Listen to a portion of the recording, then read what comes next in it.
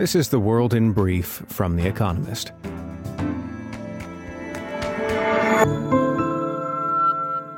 Our top stories. America's Core Consumer Price Index, a measure of inflation excluding food and energy costs, rose by just 0.2% in November, its second straight month at a subdued level. On Wednesday, the Federal Reserve is expected to raise interest rates by just 0.5 percentage points, after 4 consecutive rises of 0.75 percentage points. Markets in Europe and America rose on the inflation news. Federal prosecutors in New York charged Sam Bankman-Fried, the former boss of FTX, with 8 crimes, including wire fraud and money laundering. Those add to civil charges by America's Securities and Exchange Commission that Mr. Bankman-Fried defrauded investors. Mr. Bankman-Fried was arrested on Monday in the Bahamas, where the crypto exchange was based, at the request of American prosecutors. China withdrew its state-mandated itinerary code app that tracked people traveling to areas with high rates of COVID-19. It is the latest sign that the authorities are loosening draconian lockdown restrictions after protests erupted against them 2 weeks ago. The app's removal comes ahead of Chinese New Year holidays next month, when millions travel across the country to be with their families. Members of the European Parliament voted to strip Eva Kaili of her role as one of the body's 14 vice presidents. The Greek MEP has been engulfed in an alleged bribery scandal involving World Cup hosts Qatar.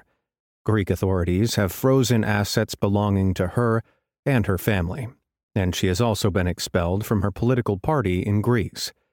She and Qatar deny any wrongdoing.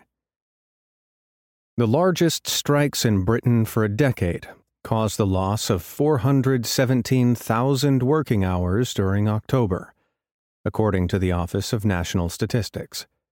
Around 1 million hours are expected to be lost in December as rail workers, postal workers, nurses, and teachers demand better pay and conditions.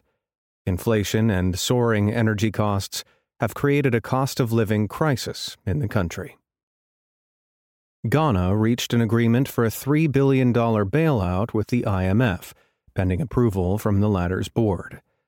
The country's cedi was the world's worst-performing currency this year, and its government debt is projected to exceed the size of its economy. This is the 17th time Ghana has been forced to ask for help from the IMF. Elon Musk disbanded Twitter's Trust and Safety Council, an independent panel comprising around 100 civil society groups that advise the social media firm about handling hate speech, sexual harassment of children, and other thorny matters. Last week, 3 members of the council resigned, complaining that since Mr. Musk took over the company in October, the safety and well-being of Twitter's users has been on the decline. And fact of the day: 70%. The share of electricity generation in France produced by nuclear reactors, the highest in the world. And now here's a deeper look at the day ahead. The Fed downshifts to a slower rate rise. Wednesday will probably mark the start of a new phase in the Federal Reserve's battle against inflation. After 4 consecutive interest rate increases of 0.75 percentage points, America's central bank is likely to opt for half a point at its December meeting. In part, that will reflect the Fed's confidence that inflation is easing. Data released on Tuesday showed the Core Consumer Price Index rose by just 0.2% in November, but there are 2 crucial caveats. First, it takes a long time for rate changes to filter through the economy. The combined impact of the past year's tightening will only show up next year. The risk of a recession will grow even as rate increases get smaller. Second, the Fed has been at pains to insist that it will keep rates elevated for as long as it needed to bring inflation to heel. A slowdown in rate increases does not equate to an easing of monetary policy. A crackdown in Bangladesh. On Wednesday, Bangladesh will mark the anniversary of the murder by a militia controlled by the Pakistani army of intellectuals just before the end of the War of Independence in 1971.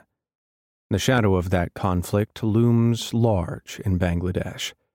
The Prime Minister, Sheikh Hasina Wajed, whose party, the Awami League, led the independence struggle, faces demands from the opposition for her resignation. She in turn accuses the opposition Bangladesh National Party of favoring Pakistan and rejecting secularism. The real issues, claims the BNP, are the poor state of the economy and Sheikh Hasina's authoritarian tendencies. In recent weeks, the party has been holding massive protests, capitalizing on public anger about slowing economic growth and surging inflation. It regards the conviction and jailing on corruption charges of its leader, Khaleda Zia, a former prime minister, as political persecution. The government has cracked down hard on the protests. Several thousand BNP activists have been arrested, many on charges of inciting violence. Elections are not due until January 2024. There is no sign that tensions will ease before then. Better news for Germany's economy. On Wednesday, the IFO Institute, a think tank in Munich, will publish its quarterly economic forecast for Germany. It is likely to be less gloomy than the last one, published in September. The morale of German business was better than expected in November, according to a separate survey conducted by IFO. Firms are heartened by signs that an impending recession may be less severe than earlier forecasts. Germany has filled all of its storage facilities for natural gas, even though no Russian gas has arrived since September, easing panic about soaring energy costs. And the economy grew, rather unexpectedly, by 0.4% in the third quarter. The rate of inflation may have already peaked, which should mean that, after a steep fall, households' real incomes can rise again. Germany's politicians will hope that increased consumer spending will provide the motor of recovery in the second half of next year. But they cannot be complacent. Energy shortages and high prices could return next winter. Travel operators hope for a happier 2023. As Europe shivers through a cold snap, travel operators will hope that winter-weary consumers book big plans for next summer. After 3 years of pandemic restrictions and labor shortages, the industry is trying to return to normal. An early test of progress comes on Wednesday, when TUI, a German travel operator, reports its latest results.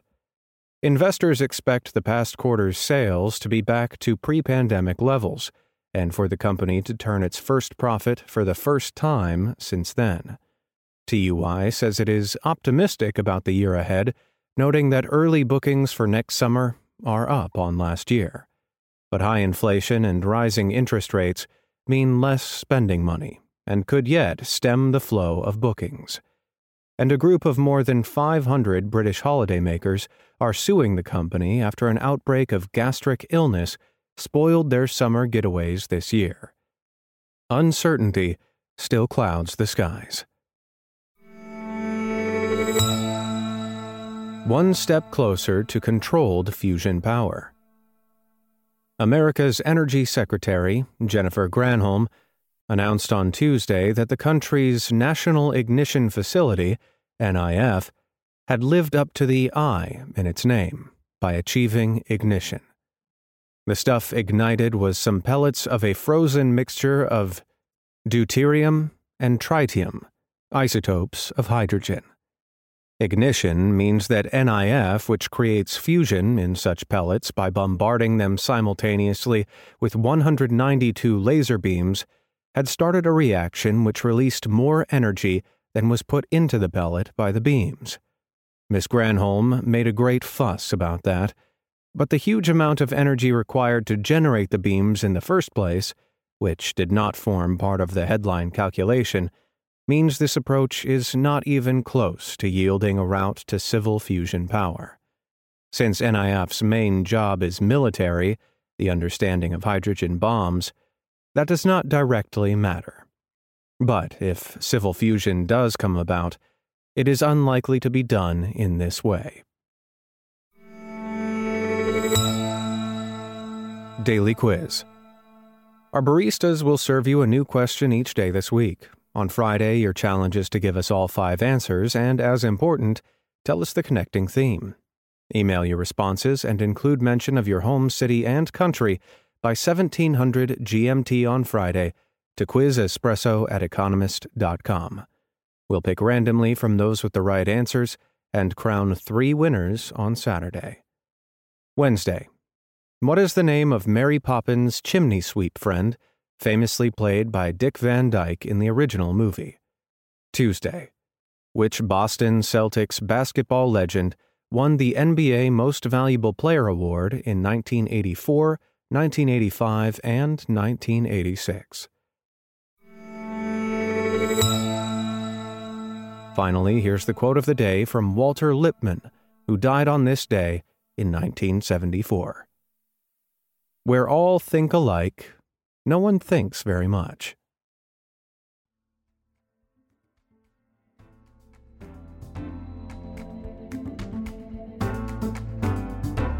That's the World in Brief from The Economist, available 3 times every day of the week. You can also hear interviews and analysis from our journalists, including our current affairs podcast, The Intelligence, on your podcast app. And subscribers to The Economist have access to each week's full edition in audio. Just download The Economist app to start listening.